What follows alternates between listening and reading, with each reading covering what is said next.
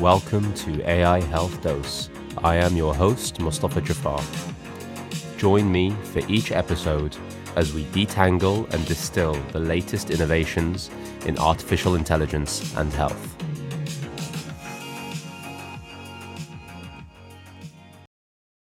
There's so much out there now on the interface between artificial intelligence and health. Where we are now and where we're heading in the future is being heavily documented in the literature, various forms of social media, and in our day-to-day conversations. Welcome to my trailer episode where I'll give you a short introduction about myself. My name is Mustafa and I'm a junior doctor.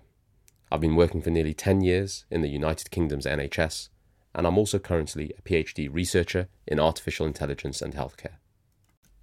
I started this podcast to help lower the barrier for those seeking accessible information on AI and health by discussing the latest research, topical issues and considerations in this sphere. Since starting my PhD, I've noticed that this type of information, delivered in non-technical language, can be limited, and I wanted to provide something a little bit different. We're on the threshold of fundamental change in healthcare, and I'd like us to be as well equipped as possible on this subject, which will undoubtedly affect us all as it evolves. I'd love it if you could join me here on this journey.